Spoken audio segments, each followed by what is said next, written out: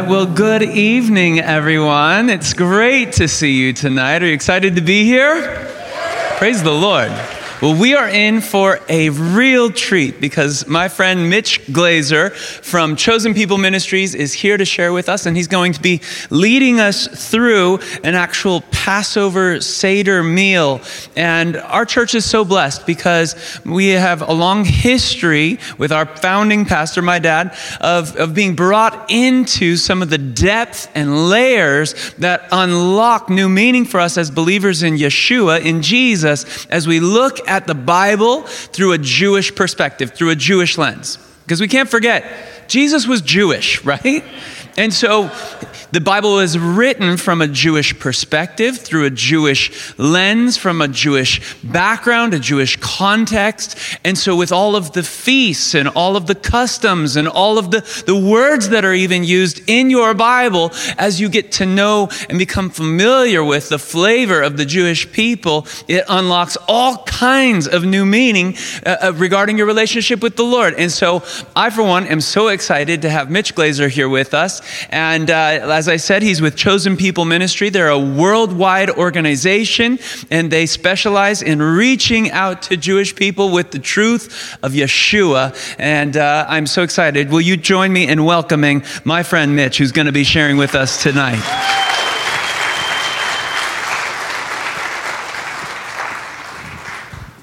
Thank you. Bless you, brother. Am I on? Am I on? Am I on? Shalom. Great to see you. Good to be here. Good to be anywhere but Brooklyn, where I live. But I'm impressed with the beauty of this wonderful area. My GPS got me lost on the way here, which was great because I usually just take the highway, and I had the most amazing tour of North County. And so I want to move here from Brooklyn. The only problem is you don't have enough Jewish people.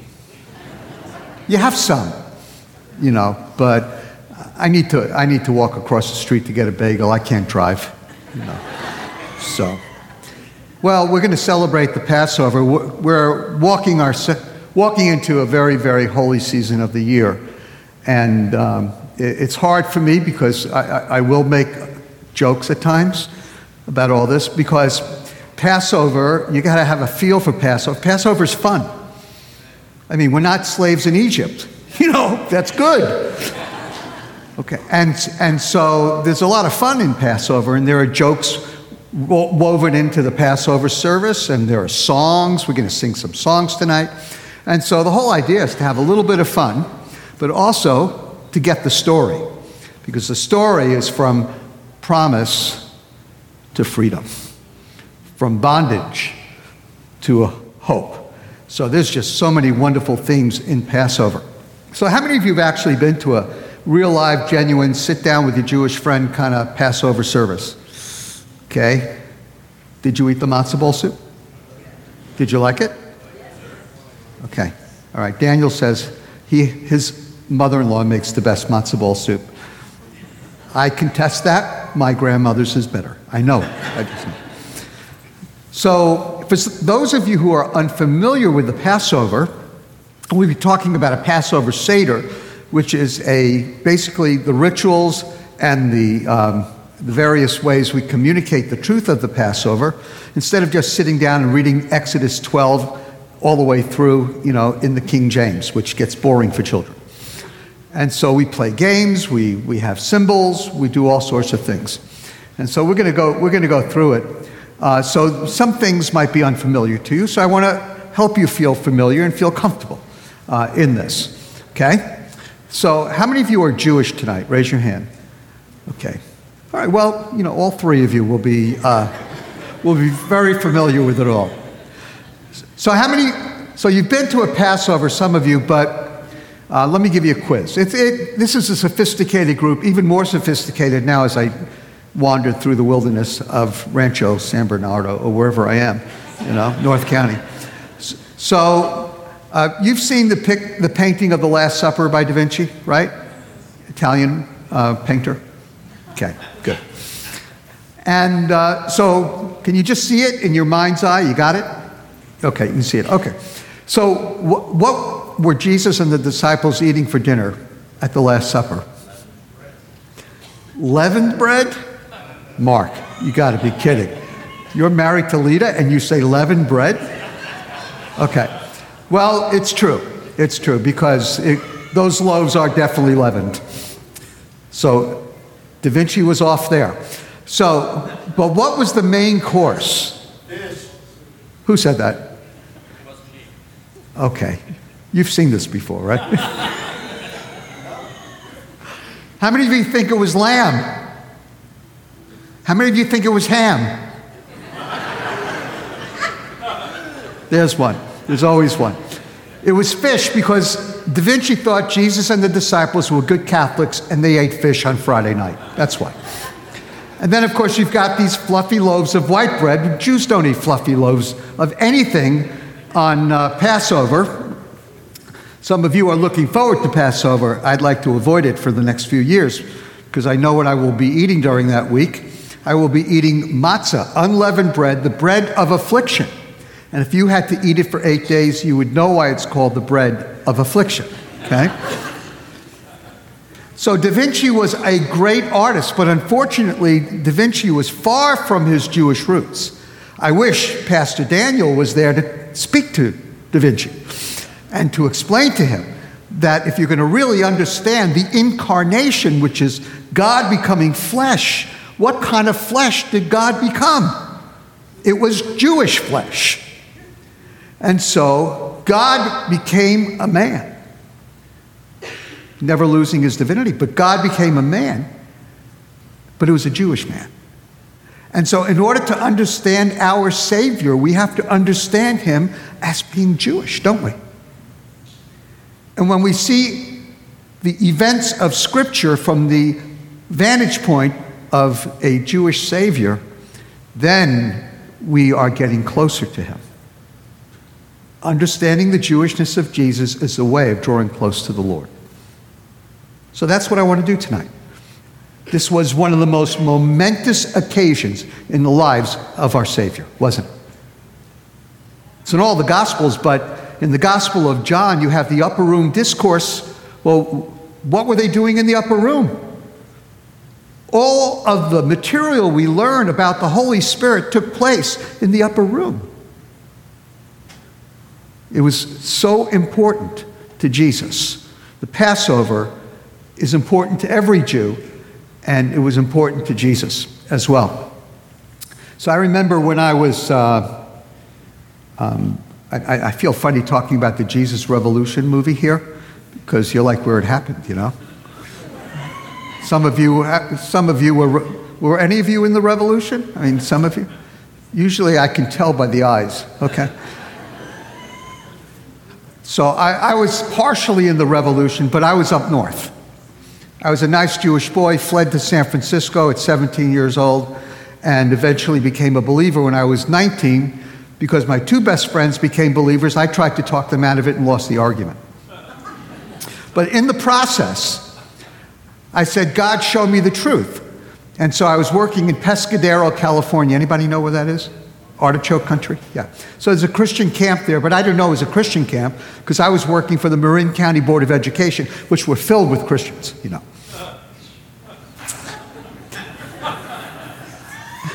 And so, yeah, he got it. And so I asked God to show me the truth, but I really, even if I knew it was a Christian camp, I wouldn't know what a Christian camp was. I mean, I was raised in Jewish camps, but I really don't know what a Christian camp is. Anyway, so I prayed, asked God to show me the truth, wouldn't touch the New Testament because, you know, that's a Gentile book. It's an inspiration for anti-Semitism, so I never would touch it. At least that was what I thought. But there I was, asking God to show me the truth. It was late at night. There's one phone booth in this entire campground.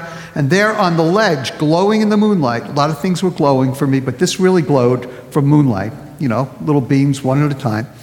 There was a copy of a book called Good News for Modern Man. I didn't know what it was, had this funny newspaper-like covering, picked it up, started looking at it. The chapters were weird, Matthew, Mark, Luke, John, whoever writes a book like that. But eventually I knew it was Jesus because there were little line drawings in this Good News for Modern Man, and Jesus had long hair and a beard, like me, at the time. And so I identified it. So I stole the book and I began reading it, and I was laying for Jesus because I knew that Jesus made my friends into Gentiles. And so that's the way Jewish people think. But as I kept reading it, he celebrated all the holidays he wasn't supposed to celebrate. I mean, I honestly thought Jesus celebrated Christmas.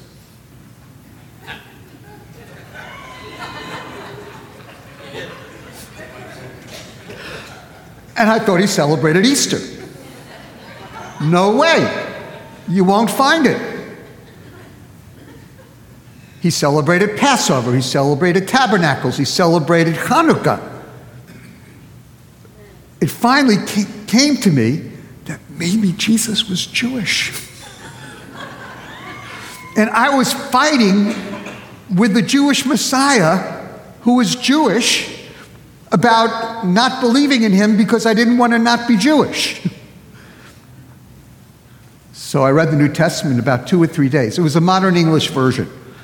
And I needed that at that time. Still need it. And it was a wonderful, wonderful revelation to me that Jesus was the Messiah. A lot of Jewish people have a lot of trouble believing in the divinity of Jesus. I went right for it. For some reason, I just understood it. That if he had to do what he was going to do, he had to be God in the flesh. And if anybody was like God, it was Jesus. And so I, for some reason, didn't have a problem with that. And so from the very beginning, the holidays were important to me. Because for many people, the holidays tell you how to categorize various people when it comes to faith. If they celebrate Christmas, they're probably not Jewish, or Muslim, or Hindu. If they celebrate Passover, chances are they're probably Jewish. And so the holidays are important. But the holidays for me really were transformed when I began to see the holidays in light of Jesus the Messiah. So this presentation is called Messiah in the Passover. So we're going to focus on him tonight. So we're going to begin with the lighting of the candles, because that's very typical of all Jewish holidays, because when we light the candles and we see the lit candles, it reminds us of the Shekinah glory, the presence of God filling the Jewish home so that we can worship in the presence of God. And so Lita has voluntold me that she's going to light the candles. No, her Hebrew's better than mine. Besides, I feel awkward as a man lighting candles. However, I don't think Jesus used this. Where are you, Lita? Can you use one of these things? Okay, good. You want me to do it so you can hold the mic? You do it? Good luck.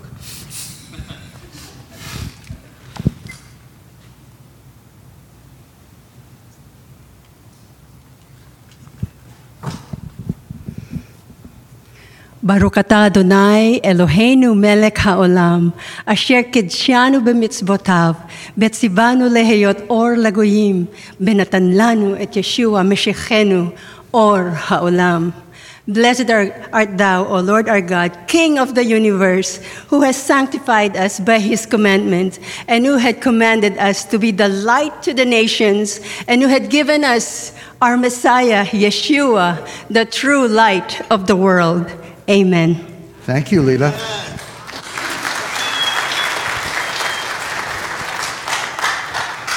Yeah, that was a little better than I would have done. Now, the leader of the Seder, who's usually grandpa or dad, wears a ceremonial robe. Mark, can you take this for me? Thank you, brother. Yeah, it's got money. Yeah, but they're checks, so you can't cash them. So I was raised in what's known as a modern Orthodox home. My grandparents were very, very European, very Orthodox, and my grandfather wore this kittel, this robe, not this exact one, every year during the Passover, and I always wanted one. It's a symbol of priesthood because white is a symbol of purity, and that night the leader of the Seder is a priest in his home, leading his family to God. White also sometimes in Judaism is a symbol of royalty, and that night he's a king in his home, usually the only night of the year. Gets close. My grandfather never would have messed up the buttons, though. He was a tailor. Get this I can do. Boy, I'm having a hard time here. My grandfather would not be happy with this. Okay, good enough. There's a lot that's going on right now, not just me trying to do this, but what's going on is a transformation of the home. Because the leader of the Seder is now a priest. The table is now as if you've walked into the temple. And this is anything from the showbread to you name it, but it's the temple. It is transformed into a sanctuary, a temple. And so now all of a sudden, what was every day becomes holy. And then my grandfather, and this was the part I loved the best, he would always wear this hat called a mitre. Some of you guys are really jealous right now, I know.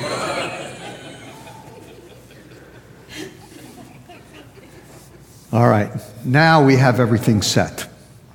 Again, it's all about the symbols, and it's all about what the symbols mean.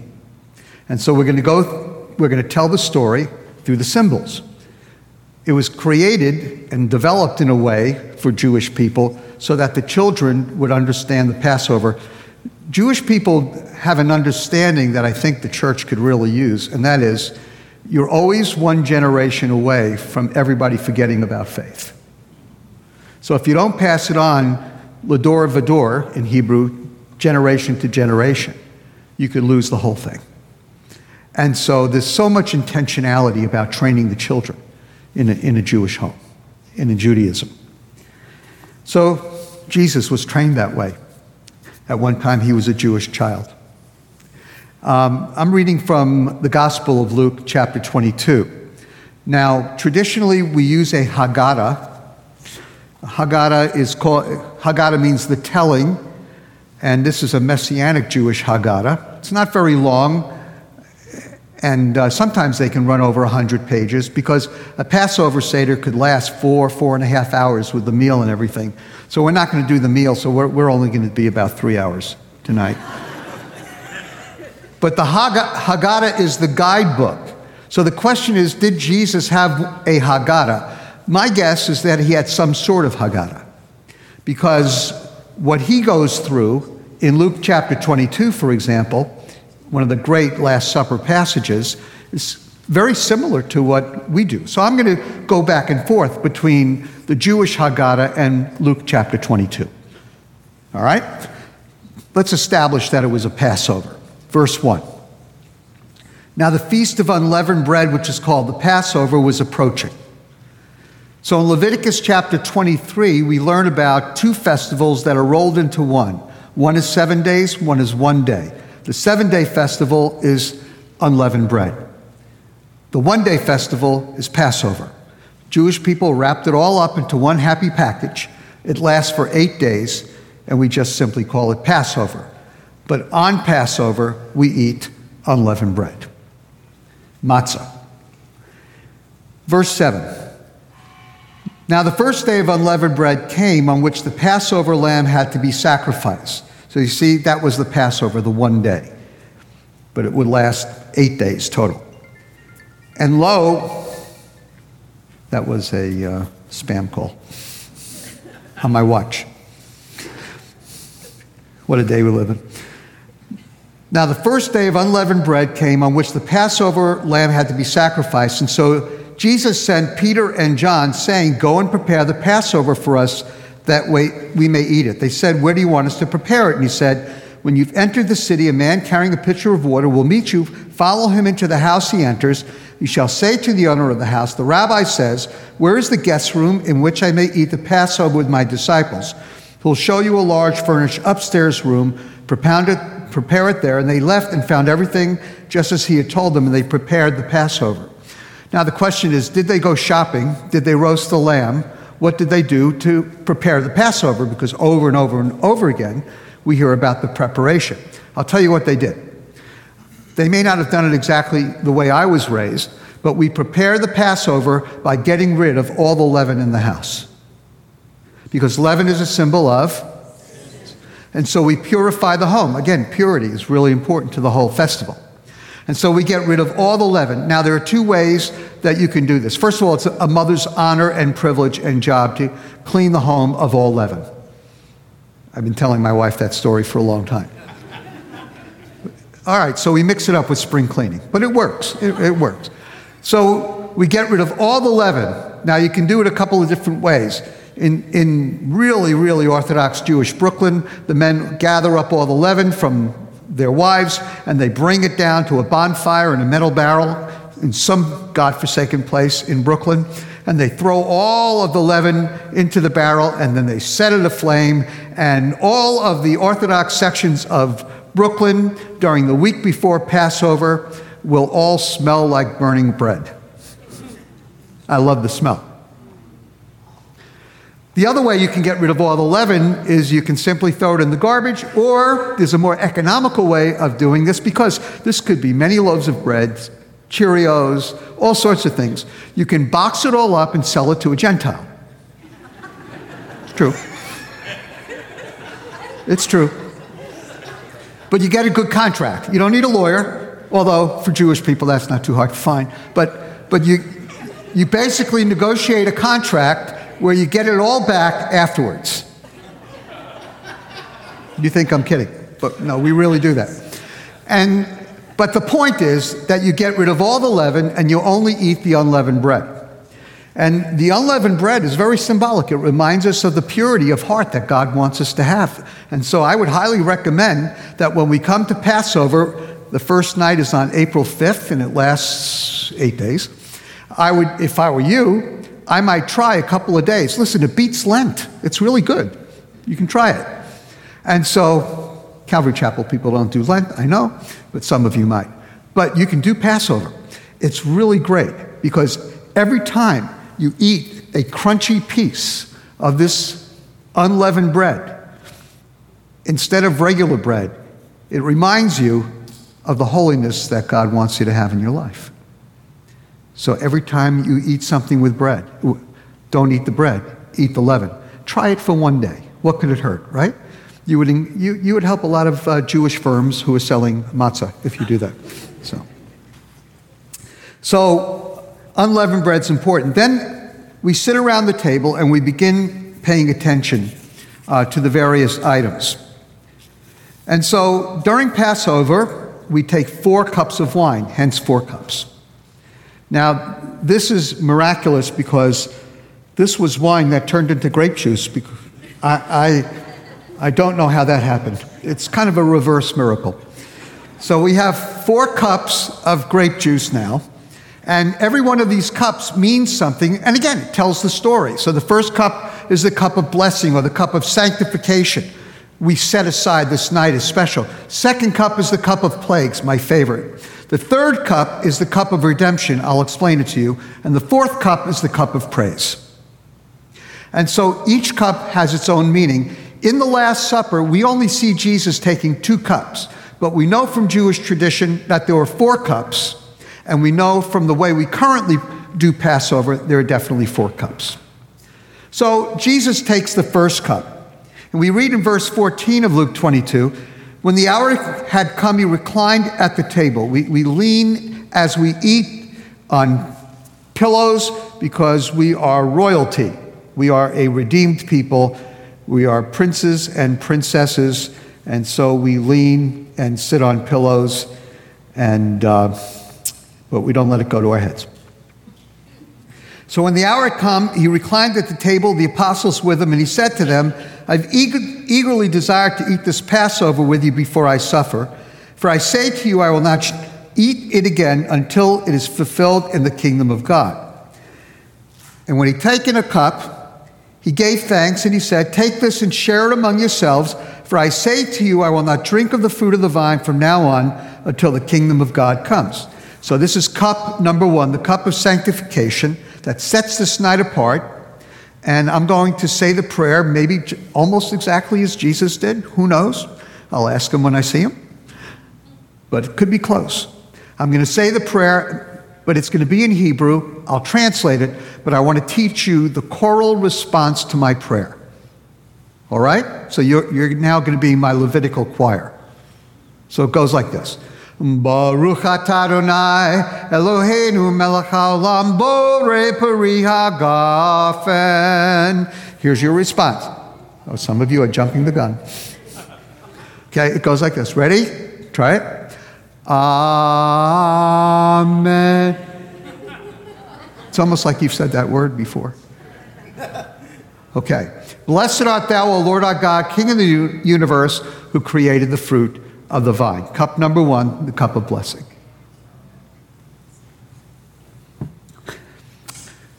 Then we take cup number 2, but you won't find it in Luke chapter 22 or any other instance in the Haggadah, in the New Testament. You will find it in the Haggadah. It's possible Jesus didn't do this, although if it were me and I was Jesus, I would do it because this cup is really fun. It's called the cup of plagues. Now, why is it fun?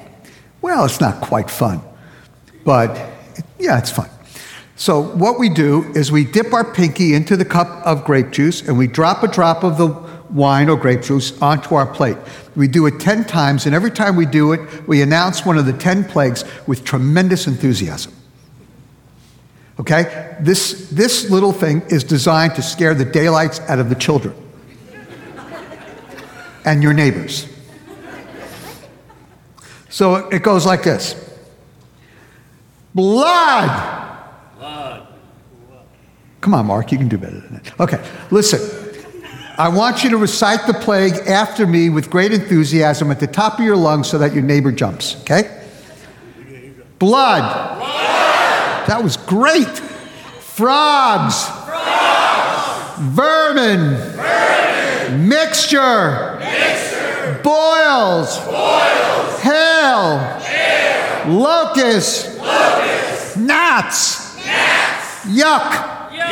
Gotcha. Now, don't lick your pinky. If you do, the rabbis say you get all the plagues. It's true. Every Jewish child learns at a young age that when you harden your heart and you sin and say no to God, then God brings judgment. It's an important lesson. I never forgot it. I would say because I was raised more traditionally Jewish, on the one hand, I was probably further away from Jesus because I was more steeped in the religion. But on the other hand, I think I understood stuff that my far more secular Jewish hippie friends never understood. Because I did understand sin. I did understand the consequences of sin. I just didn't care. But where did I learn it? In part from the Passover. Baruch atah Adonai Eloheinu melech haolam borei peri hagafen. Amen. All right, you got the hang of it. I'm going to call attention to the Passover plate. On the plate, we have each of the items I have over here. And you can come up and look at them later. And there will be plenty items here for you to taste afterwards as well. There are some that are better than others, but I think that you'll enjoy it. So remember, these are symbols. These are supposed to tell the story, like the cups. So the first item we take is parsley, the symbol of life, dipped in salt water, the symbol of tears, because life during the Egyptian bondage was bathed in tears. Bondage is always tempered by tears. And so we eat, young and old, no matter how old you are, If you can eat, you can eat it. Delicious. The second dipping we take is really one of my favorites. It's called charoset. Try that. It comes from the gut. Okay. So this is my grandmother's recipe. Chopped apples, chopped walnuts, little honey, little cinnamon, little Manischewitz grape wine, kosher for Passover. Must be Manischewitz.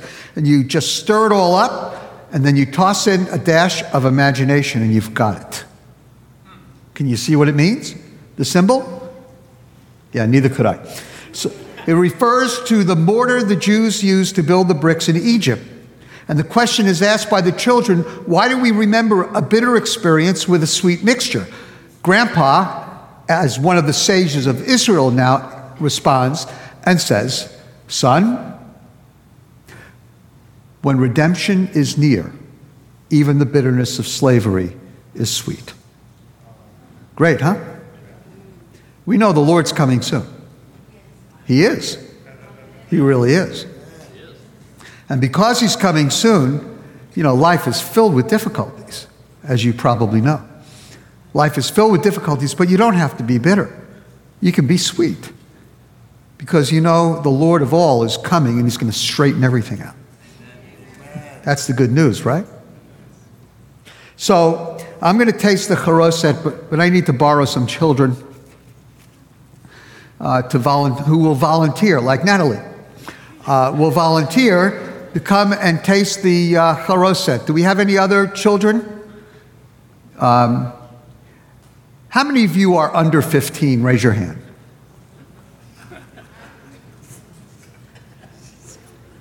Thank you for volunteering. Come on up. It was so nice of you to volunteer in that manner. Oh, come on, it's worth it. Listen, this is better than an ice cream sundae. Natalie, you've had this before. It's delicious, isn't it? I don't remember the taste. Okay. You don't remember the taste. Okay. You will remember the taste of this and other things. Okay. So Natalie, take a little bit here. Are you allergic to nuts? Good. Okay. Are you allergic to nuts? Okay. Never thought I'd have to ask that. But okay, here you go. All right? All right, at the count of 3, eat. 1, 2, 3, in the mouth. Yum, huh? It's good? Good? Okay, this one's better. The second dipping here is horseradish. Oh, it stinks. You're a missionary kid. You just take it on the chin, okay? Okay. And so we eat horseradish to remind us of the bitterness of slavery. You'll like it. It reminds us of the bitterness of slavery, and that's why we eat it. Also, we like to torture our children because our parents tortured us. So now we take enough to make ourselves cry. So Natalie? That's too much. Are you sure? Yeah. Would you want me to eat it? You can eat that one. Such a nice kid. You have probably lived in Brooklyn. Okay. Here you go, Natalie. There you go. It's good. Hold on. Wait for your friend. What's your name? Nadia. Nadia? Oh, that's a nice name. Okay, Nadia, here you go. You want a lot or a little? Little. Okay, here you go. All right. At the count of 3, eat. 1, 2, 3. Right in the mouth. There you go. It tastes like cherries. Tastes like cherries? Oh, let me give you more. No. How is that? Good? Yeah, let me try it. That's pretty good. Now, listen, I have something for you guys because people got you to come up here, right? So whoever encouraged you to come up, like that guy with the beard right there, Natalie, give him this as a gift from me. Okay? Okay. Mark? Yeah, give it to Mark, yeah. He's going to like it. And your friend right over there. Would you give him some, please? Okay. All right, let's hear it for the volunteers.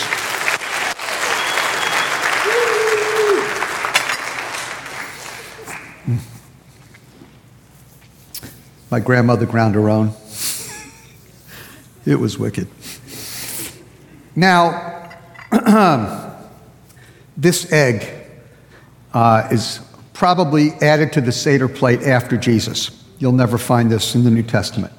But the egg was added after the destruction of the temple because the Jewish people were mourning the destruction of the temple. Eggs are laid every day. Sacrifices are offered every day. The egg is roasted brown. Sacrifices were roasted. So we take a hard-boiled egg, we crack it, and we dip it in salt water, the symbol of tears, and we eat it to remind ourselves that even though we are free from Egyptian bondage, we're not totally free because our temple lies in ruins, and we're still awaiting the Messiah who will come, bring us back to the land of Israel, restore the temple, and restore our sacrifices. That's the egg.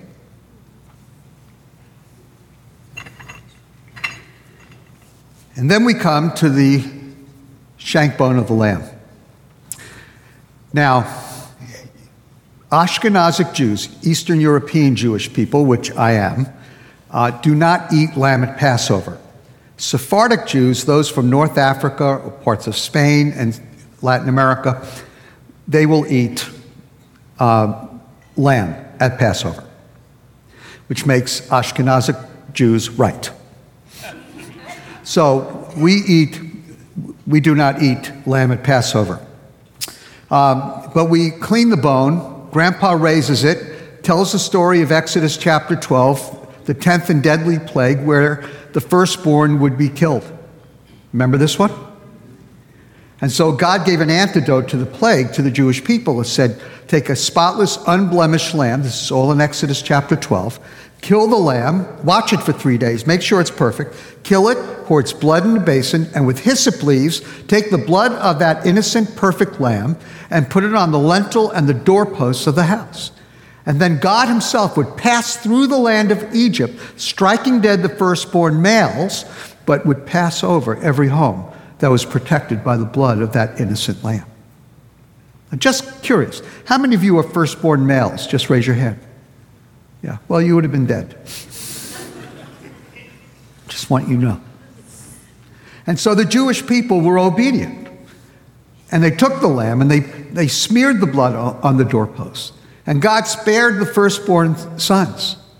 But little did the Israelites know that God was creating a portrait from their actions. This part of the portrait may have just been a black and white outline that was filled in just a little bit more in Isaiah chapter 53 when we learn about the servant of the Lord who would suffer on behalf of the Jewish people and the world. And then in the New Testament, we come face to face with Yochanan HaMatbil, John the Baptist. Jesus called him the greatest prophet there was. And John said in John chapter 1, verse 29, "Behold the Lamb of God who comes to take away the sin of the world." Boy, I wish I was on the banks of the Jordan when that happened. But I don't know what I would have understood. Maybe I would have thought about Isaiah 53, like a lamb led to his slaughter. Maybe I would have thought about Exodus 12 as the beginning of a glorious portrait that would become full-dimensional and colorful with the coming of Jesus and his sacrificial death at Calvary. The Lord wove a story through Scripture, and the Lamb of God will not only have been slain, but one day he will reign. That's at the end of the story. And today, when a man or a woman or a boy or a girl by faith applies the blood of the Messiah Jesus to the doorposts of their hearts, then the wrath of God passes over us. And we pass from death into life because we're forgiven. And the Lord takes our sins and moves them as far away as the east is from the west. When he hung on the tree, the crucifixion stick, on Calvary, he said, "It is finished." Not that that's all there is, because brothers and sisters, there's a lot more coming. But that was the end of it when it came to our salvation. He died for our sins. End of story. When we accept him as our Savior, it's almost as if we've never sinned. We are totally, thoroughly forgiven for sins before and after. I don't know if you've accepted Jesus as your Messiah or as your Savior.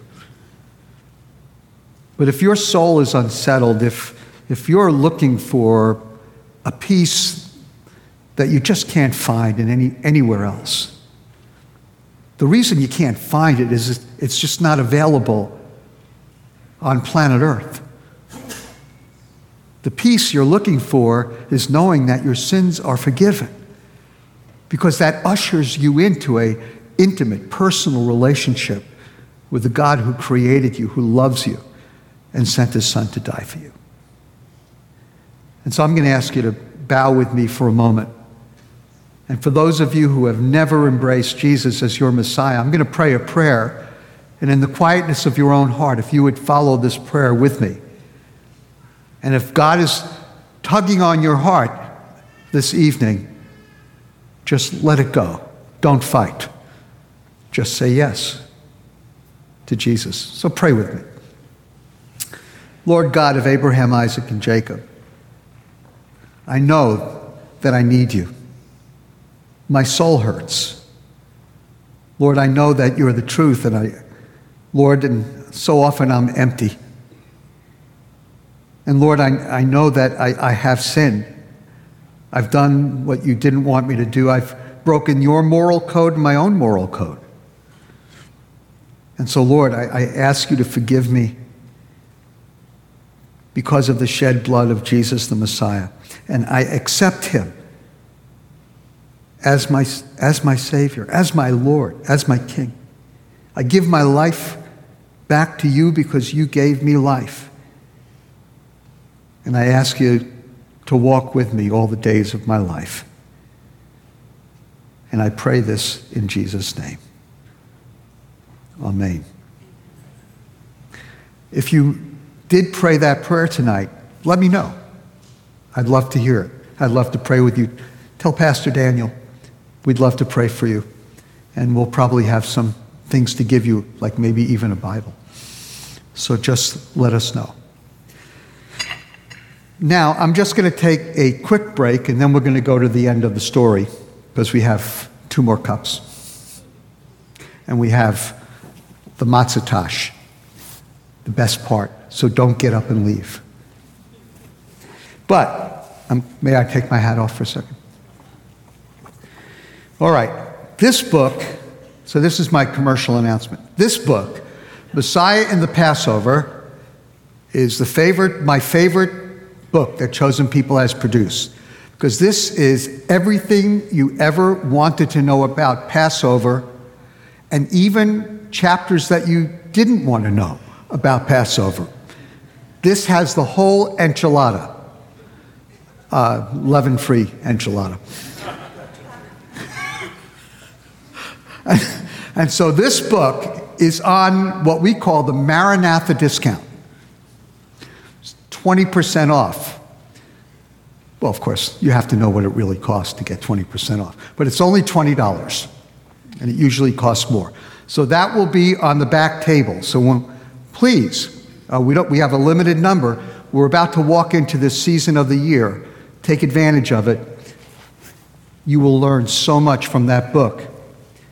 And then we have a younger brother called The Gospel in the Passover.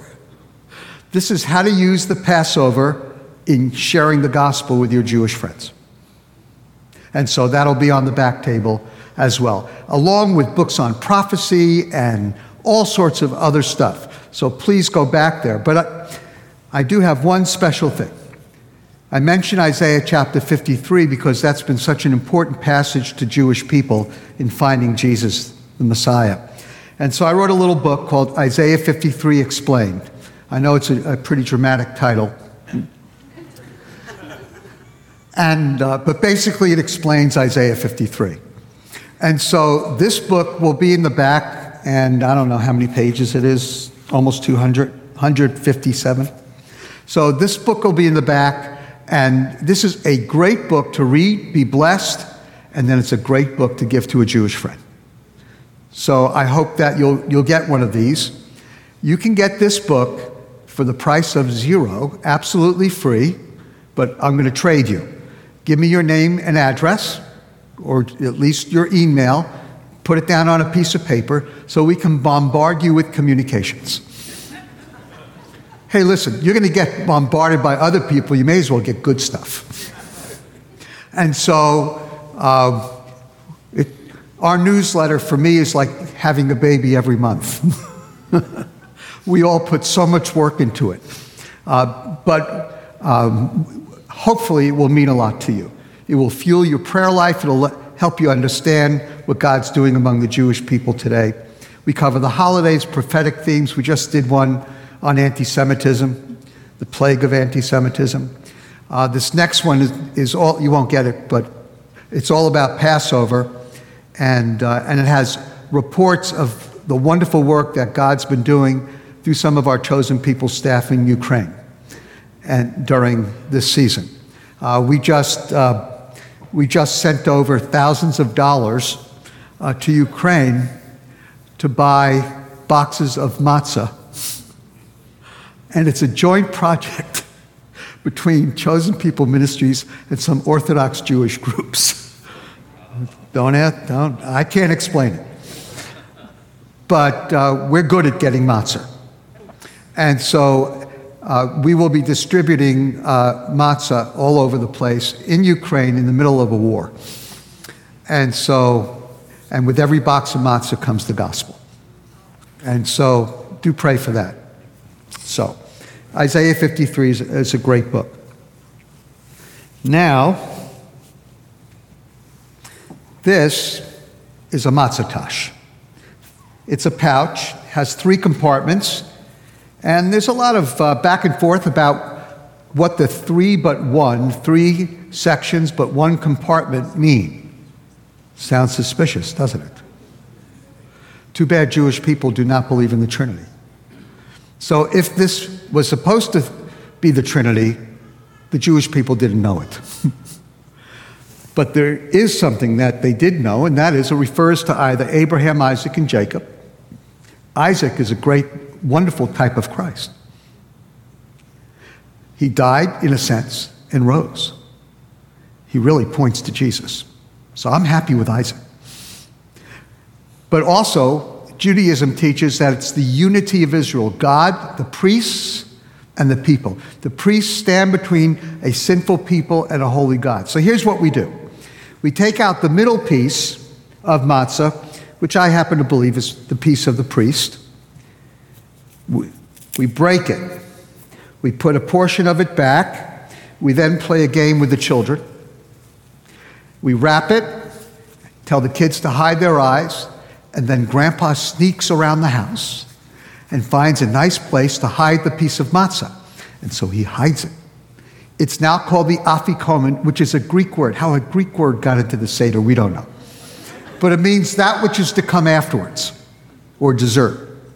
And at the end of the Passover Seder, we send the children back out to go find the missing piece of matzah. And then whoever that lucky child is who finds the piece of matzah gives it back to Grandpa, and Grandpa has to pay them. Currently, they take Zelle, they take Venmo, they take credit cards. You know, there's no escaping this. And so Grandpa pays them off and redeems it from them, then takes a piece of the bread and gives a piece to everybody at the table. Let me explain. The middle piece of matzah, the piece of the priest, unleavened bread, without sin, broken, wrapped, hidden, brought back, and distributed. You see it? In Luke chapter 22, verse 19, Jesus implemented it because I think he saw it too. And when he had taken some bread, matzah of course, and given thanks, he broke it. And he gave it to them, saying, "This is my body, which is given for you. Do this in remembrance of me. We're reminded of his purity without leaven, that he's our priest, that he was broken for our sins, that he was buried, and that he rose again. And that is the real meaning of communion. Then we take the cup after the meal, specifically after the meal, so we know which one it is. The third cup, the cup of redemption. Redemption means to be purchased out of slavery and set free. Redemption always involves a price. The price in the book of Exodus was the shed blood of that innocent, perfect little lamb. But no longer are we talking about the shed blood of a little innocent animal. Now we're talking about the shed blood of the Lamb of God, the Son of God, the Lord of all. Because Jesus raised the third cup after the meal and poured new meaning into the third cup. And in verse 20 we read of Luke 22. Well, you know the verse, but I'd rather read it.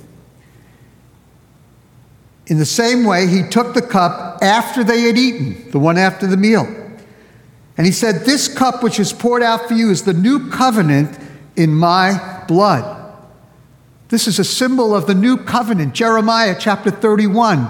God said the day would come when sins will be put far away and the law would be written on our hearts by his Spirit. I remember the day after I got saved, I woke up in the morning and I didn't know if I was going to still be Jewish, but I figured out that I was.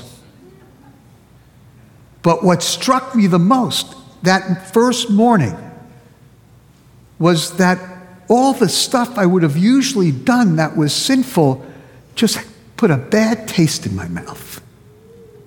I wasn't so self-disciplined to stop. I didn't want to do it. Because when I accepted Jesus, I was ushered into the new covenant, my sins were forgiven, and my heart was transformed. And that can be your experience again if you've never accepted Jesus. And this cup reminds us of this transformation and the price that God himself paid by sending his son to the cross. Baruch atah Adonai Eloheinu melech haolam borei peri hagafen. Amen. Blessed art thou, O Lord our God, King of the universe, who creates the fruit of the vine and who grafts us into the vine, who attaches us to the Lord himself and gives us abundant life.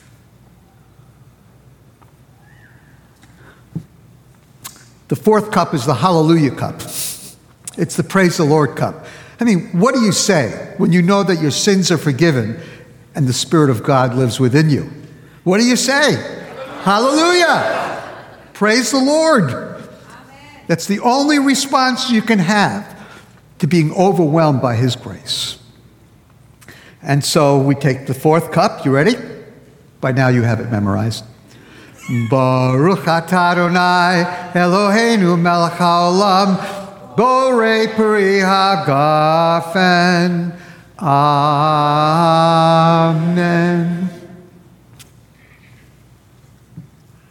Well, I do hope that this season of the year will be rich for each and every one of you, for the church and for you individually.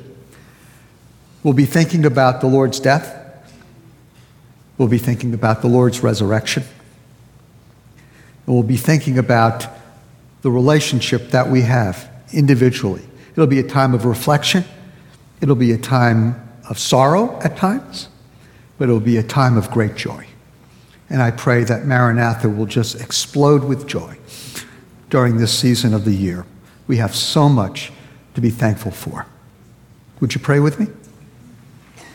Lord, we love you so much, and we thank you for your goodness. We thank you for this incredible, rich understanding we can have through the Old Testament symbols of your death and resurrection, of who you are as the Lamb who takes away the sin of the world.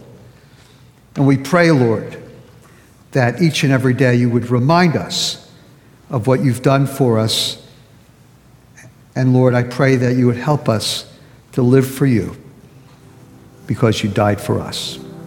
In Jesus' name.